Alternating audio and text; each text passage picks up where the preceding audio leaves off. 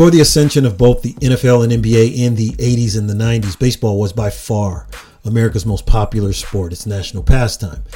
The NFL generates more revenue than any other sport globally, yet it's completely USA-centric. The NBA has a huge global imprint, yet still can't generate the revenue of a 162-game MLB season. It's been a concern for Major League Baseball for quite a while now that their audiences tend to skew much older than the NFL and the NBA. And although millions and millions still attend Major League Baseball games and millions more still watching on TV, Major League Baseball, it's not really top of mind for most sports fans. Also, the slower pace of the game tends to not really be an attractive option for potential fans, especially when compared to the play on NFL and NBA fields. And so if you don't put an attractive product on the field, there's just too many other sports and entertainment options today that simply didn't exist years ago when baseball was king. So there seems to be a perception by much younger generations that baseball is a sport that's primarily followed by old guys and geeks. Actually, which I don't think that's too far from the truth, but taking those challenges and numerous more into consideration, Major League Baseball will definitely have its hands full at its upcoming offseason meetings, and it will definitely carry more weight at this pivotal juncture for an American original that had played an active role in helping to shape the country in a lot of ways culturally. I touch on some of those issues with longtime sports journalist and former Dodgers exec Jorge Martín as we discuss MLB's upcoming off-season challenges and how those challenges may assist in growing the game we love to new generations moving forward. Stay tuned.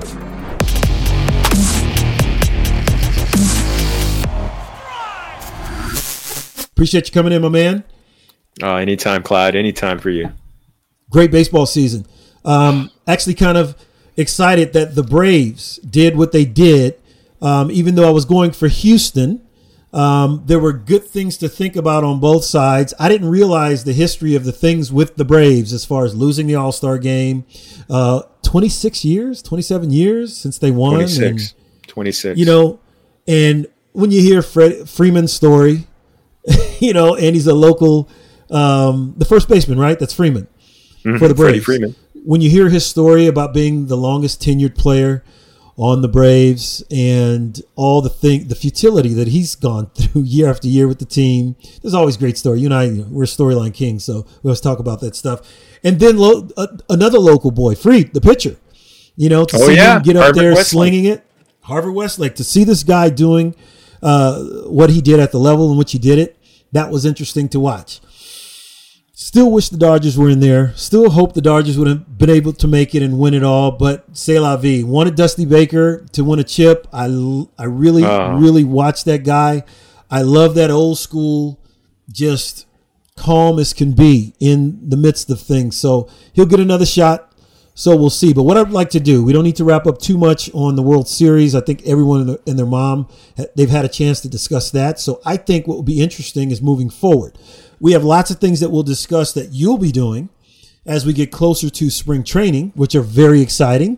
Great little tease. You guys will be absolutely fired up to hear of some of the stuff Jorge has going over the next 4 or 5 months when spring training comes around. We'll get to that later. But for now, we'd like to discuss a little bit about what's happening with the CBA. I believe it's coming up this December. Yeah. Players and management get together and they try to hash out certain things. MLB, the World Series, did approximately on average, I think, close to 10 million viewers, which is pretty good per game in the World Series, considering. Still not the levels of football, but it doesn't matter if it's the level of football because just as sports, I always think sports have way more of an effect on pop culture than most motion pictures and television shows. And it's the only, I don't see people wearing a jersey with Tom Cruise on it, right? A jersey with Brad Pitt. But any baseball player, football, basketball player, grown men will spend their money, their hard-earned money to represent their chosen team. So what's coming up with the CBA may seem like a small thing to a lot of people in the public. I wanted to bring Jorge on to have a quick conversation about that. Plus, we want to talk to him about some things. Just I'd like to come from a fan's perspective and ask questions such as, what about minimizing certain things about, and you don't have to answer this right away, but digital strike zones? Some of the things. What about the umpire? Troy, let's start with this. This is a little bit on the light side.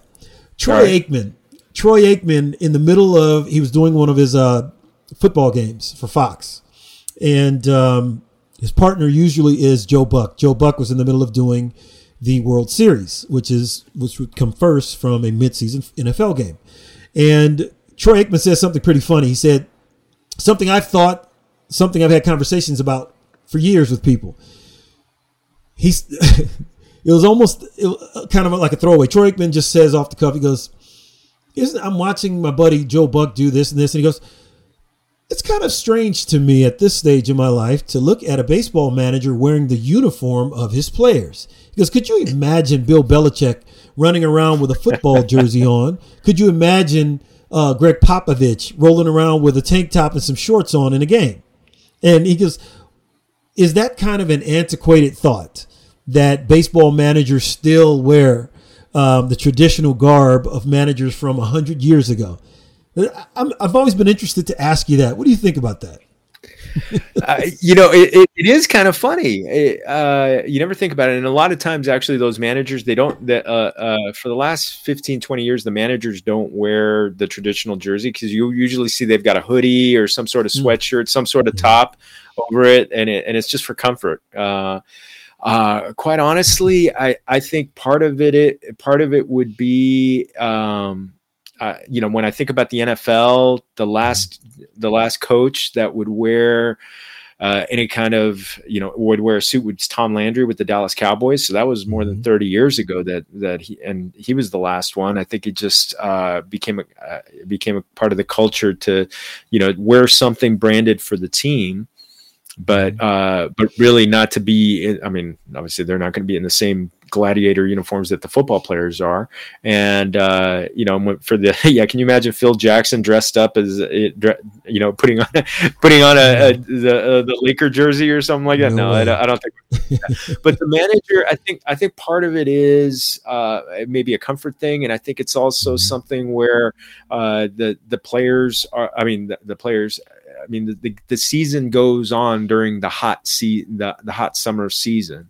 And it used to be like, if you go back into the 100 years ago when Connie Mack was the manager of the Philadelphia Athletics, he would wear a shirt and tie, and he was actually manager for 50 years. But that's the last one. After that, it just everybody started to wear the uniform, and I honestly think it was just a comfort thing. I mean, do you want to be in a 3-piece suit for 3 hours in the sun on the Eastern Seaboard where it gets very humid? I think you want to be as comfortable as possible. So you just basically some of those uniforms are just like wearing pajamas when it comes down to it. That's true, but I always think about Nike, Adidas, or whatever they want to call them, all these different companies, the athletic wear that comes, especially since Tiger hit. I mean, they've made it very stylish, and I think people are interested in wearing that type of wear. I think it could go a long way where you can come up with a certain style that has team branding and whoever is their primary sponsor, where they can actually put some of these clothes together that will look good. But I was just curious about that. Bring us up to date on some of the primary pieces that people should be aware regarding the CBA coming up, and then we'll get into some other little pieces that I have towards the end here. What are some of the things that you think are going to happen in this CBA, in particular with things such as the designated hitter? I would love for the National League to just bring it on. It's been decades too long, in my opinion, since they've talked about it or made a serious effort for it. Give us a little bit of what you think about that, as well as anything else you think we should be aware of regarding the CBA. Well, I'm a dyed-in-the-wool National League traditionalist, but it's time for the designated hitter to be universal. Just because of the fact that the big part, I mean, number one, pitchers don't get paid to hit. Clayton Kershaw made $30 million last year, $30+ million. Not 1 cent of that was for him to hit. So People can say everything. Oh, I want to see him bunt or something like that. I'm like, wouldn't you rather see a real hitter come up and take some at bats? Maybe that player that is getting older, he could still hit, but maybe he's not that good in the field anymore. Someone. I'm not talking about. Yeah, Pujols, exactly. Yes, Pujols. Barry Bonds at the end. Mm-hmm. He probably could have played another year or two more. I mean, you sit there and you think about these guys who can still hit, and for the longest time, you only had the 15 teams in the American League as options to keep them employed. Well, now in the National League, you could. I think if the National League can do it, I think it's going to end up being so much better for the game. Plus, the other part is when it comes down to it, pitchers are getting just more and more of an advantage. Strikeouts are going up every year. You need more hitting in there, more hitting possibilities, more real major league hitters. And the other part is the bunt is basically dead except for pitchers. So let's just stick a fork in it and call it a day with the bunt. And I know some people will still do it, and you still get the safety squeezes here and there. Joe Madden from the Angels loves to do it, but really it's people are trying to hit home runs. I wish teams would go for more hitting and not striking out, kind of like trying not going for home runs, but going for line drives and getting high batting average and not striking out a lot. I think teams would be very successful that way. And being able to do a game like that. I love your analogy. That's one. But yeah, when it comes to the DH, it's time. I think another thing I think what's going to happen.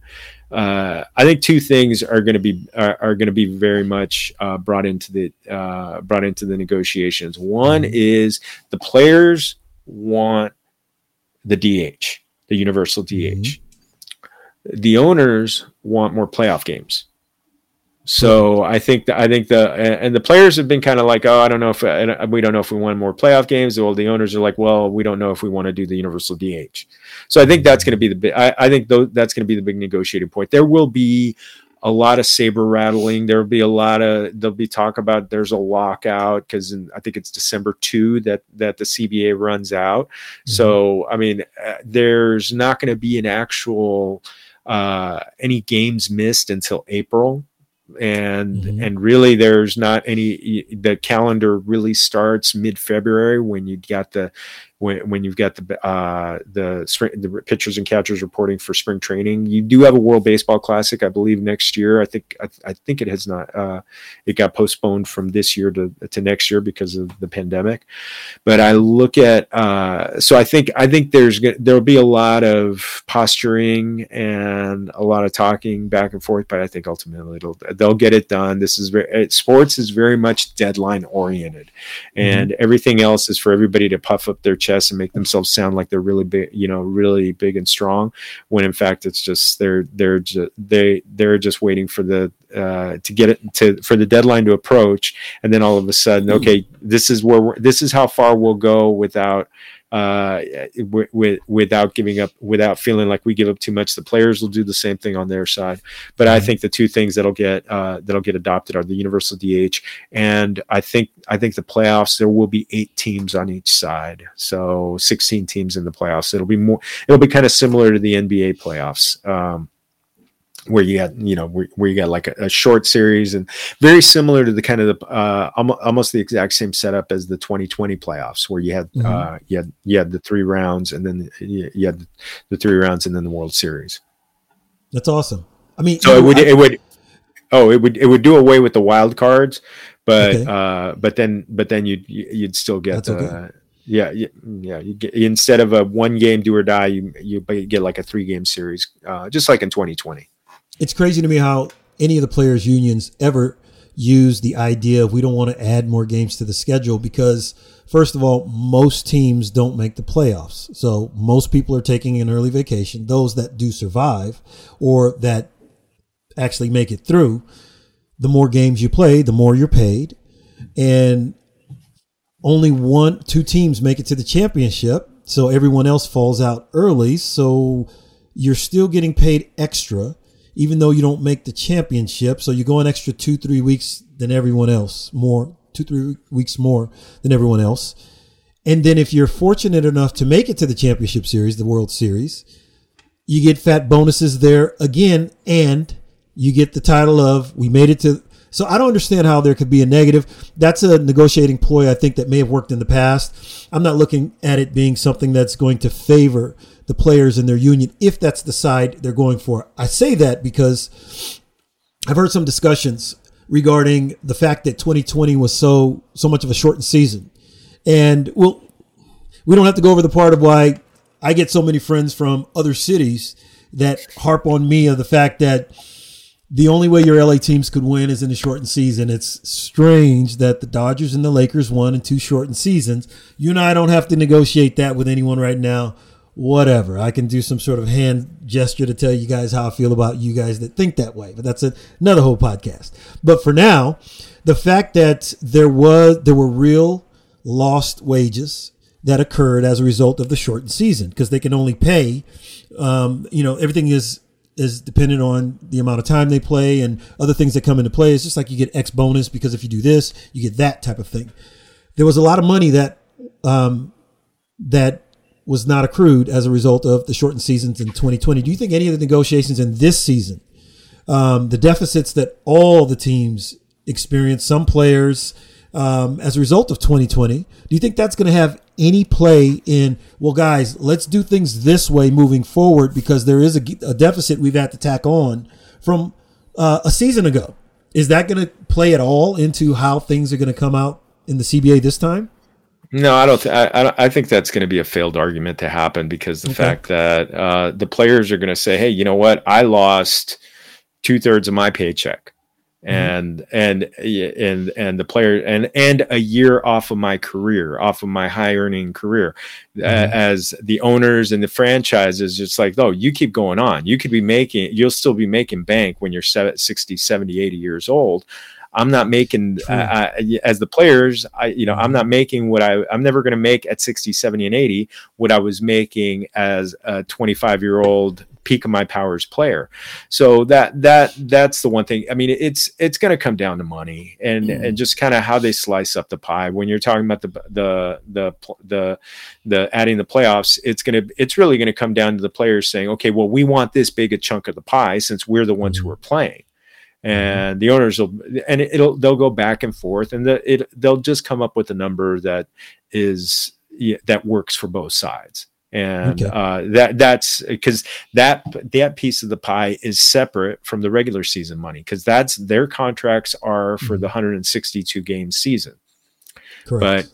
But then you add in all the TV money, all the sponsorships and everything that's going on during the playoffs when so many eyeballs are on there. That's where you're going to be looking at that's where the players are just going to be like, okay, well, we want our chunk of the pie, and just being happy with it. As far as I want to say something to the people who are saying that those championships were won. Number one, the Lakers played 72 of the 82 games, or something thereabouts. Don't tell me that was that was any kind of a shortened season. Baseball season, yes, it was a 60-game season, and but there's no one who can say that the two best teams in the major leagues didn't get there. And you saw some fantastic playoff series. I mean, the Dodgers, Braves, and the Rays and the Astros both went 7 games. And everyone had the same shot. Yeah, you had the same shot. Everybody, I mean, and the players had to live in a bubble during a worldwide pandemic.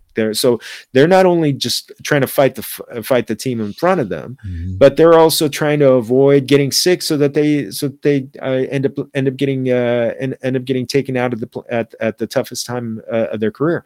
So I mean, anybody who wants to say that, no, come on, come over here. Let's have a beer, and I'll tell you why you're wrong. I love it. We'll leave it at that, and I agree with you completely. So thank you. I wanted to get your opinion on that. Let's run through some quick hits before we wrap this up. Digital batter's box. That's been bandied about quite a bit. Do you think that's going to be part of the CBA, and is there some merit to it? I think baseball really moves very slowly on something like that. They move very slowly on adopting instant replay, and they've always updated it. It's been experimented in the minor leagues and in some of the independent leagues. They've done a lot of they're doing a lot of experimentation. So, and obviously there's going to be some talk with the Umpires Association. So they've got their own unit. The umpires are going to be like, oh, so I'm just going to be at home plate, calling safe or out on a play at the plate, and that's my job. So. I will say, when we're watching the games and we see that ball that's outside and it's called, and we saw that it was called for a strike, and we're just kind of like, oh, the one thing that it would take away from us is the complaining from the fans when they think the ball was a strike and it was actually a ball. It's like, who are you going to complain to? You're not going to complain to the ump. You want to complain to the computer that said the player was. So there's got to get some uniformity because of where do you say the strike zone is, and do you put different sensors on the player so that it becomes I think there's a lot of things that need to happen before it gets approved. I'd love to see it. Just because that takes another thing out. I mean, I do like the human element, but I just, there's so much that goes into a game being played correctly. And now that gambling is becoming such a bigger deal, you don't want any human element to potentially screw it up. I mean, you think about the 1985 World Series where Game 6, bottom of the ninth, 2 outs, and a player was clearly out, and every replay showed that he was clearly out. And Don Denkinger, who is forever lives in infamy with the St. Louis Cardinals fans, he called the guy safe. They rallied. The Kansas City Royals rallied. They came back. They won that game, and then they won the World Series the next day. When in fact he should have been out. Correct. He should have been ruled out. So yeah, you just want the human element to be. You probably want the human element to be minimized as much as possible. Couldn't agree more. We're going to come back at the beginning of the season and definitely have a more in-depth conversation on that in particular, because what's of interest to me, I think what's going to be interesting to watch, the wagering element is going to become so big regarding not just baseball, all sports, but I think these types of rules, the potential digital batter's box and things of that nature, the cameras that are everywhere. I love these little cameras on the bases. Some people think it's a little too intrusive. I think it's fantastic. We're all talking about building the presentation of these sports. I love that in football. Basketball has gotten pretty good with it. Baseball, to me, actually does it better than anyone, because we don't have to harp on this one too much, but one of the things I dislike about the NFL and the NBA is that you still have a lot of bodies surrounding the field of play with these cameras and equipment, and these big bodies on the field are running a million miles an hour, and they run into these cameramen and all these people all the time. Both sides can easily be hurt. I mean, you have DK Metcalf running a route, catching a ball, going out of bounds. He slammed some guy the other day, and he flipped this dude. And I mean, this guy's feet just did this, and I'm thinking that's the most ridiculous thing in the world. But anytime you have someone coming full steam on a baseball field, sliding it to second or home, you have that little teeny tiny camera that's built into the base, and you can see all of the action when they replay it. I think that's really cool.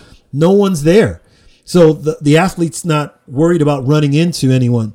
These big bodies in basketball, these guys are on the court with these cameras, and I just think there's a lot of damage that could be done. But anyway, that'll be interesting to see how that plays out.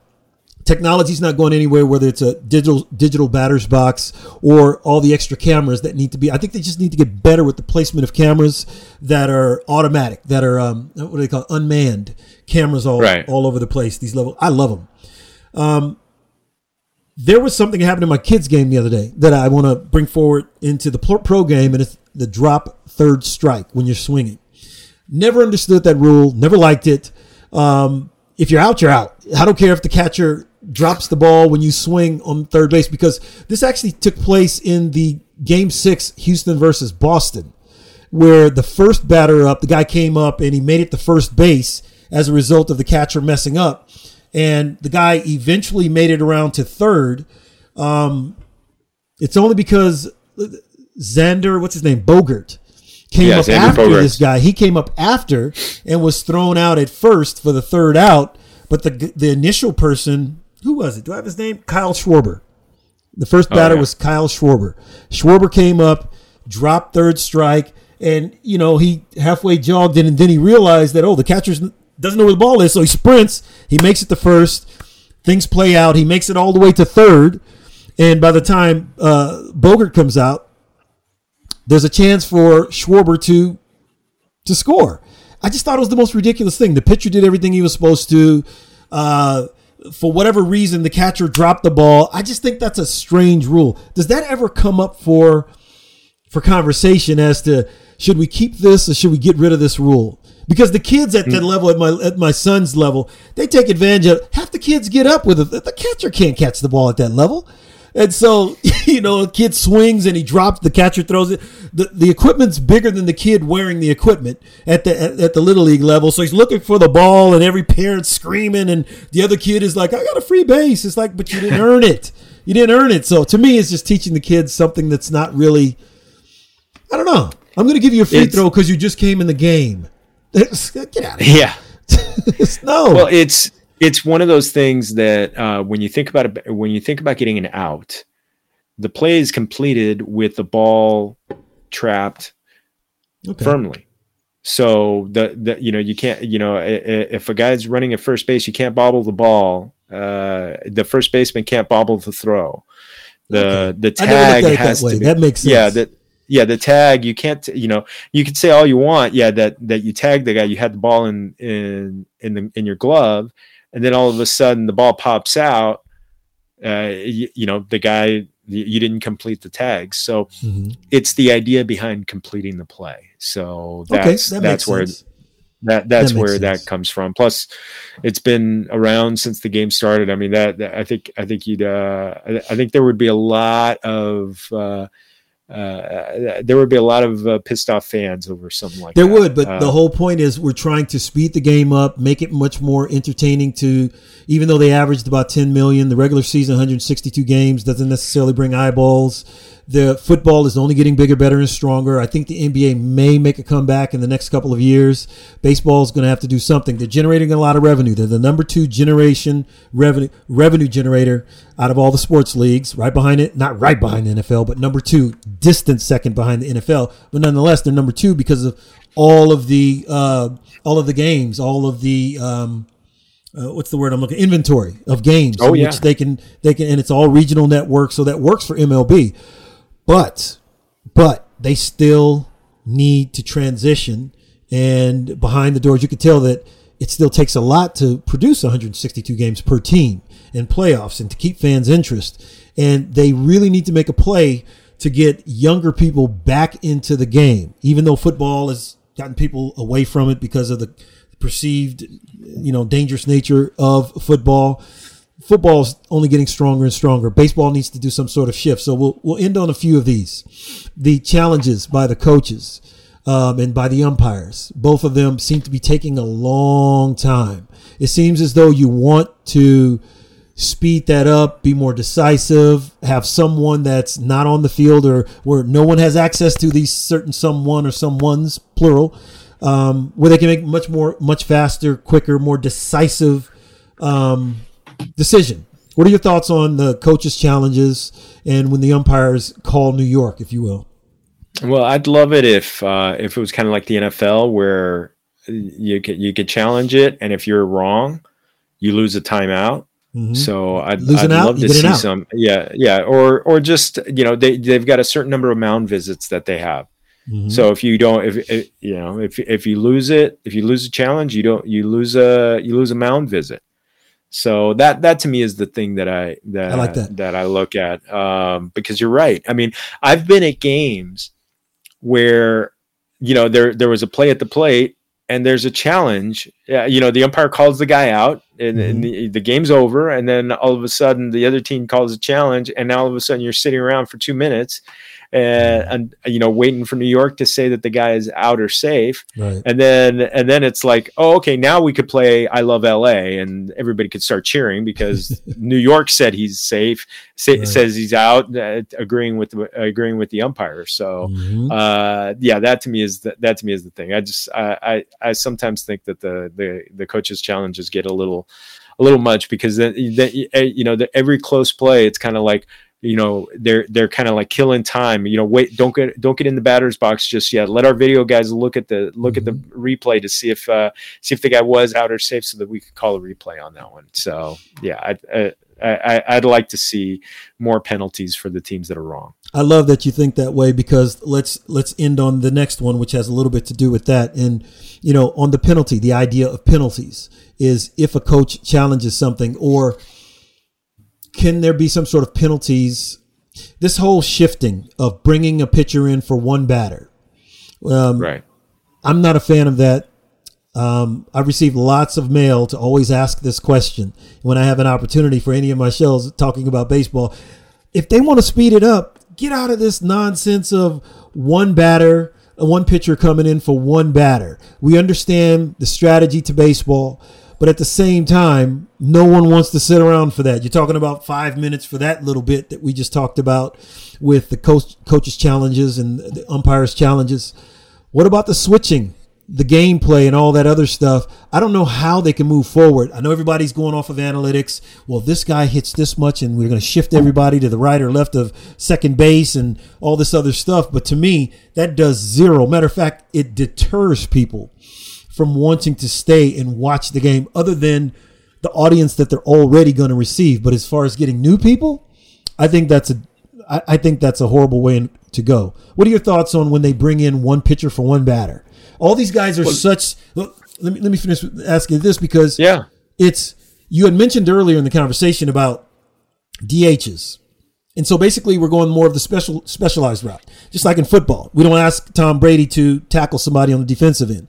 So it's no different than in baseball, bringing on a Pujols, keeping Pujols another 5 years. That guy can still hit 350 and 30 home runs, just coming as a DH, doing whatever for the next 5 years. He's getting a little bit better shape, but that's another whole conversation. But we can see he's a draw. I like watching the guy play. So they're all specialized. They're all great hitters. It doesn't, to me, matter as much as it used to that a right-hander will hit better off of a left-hander and vice versa.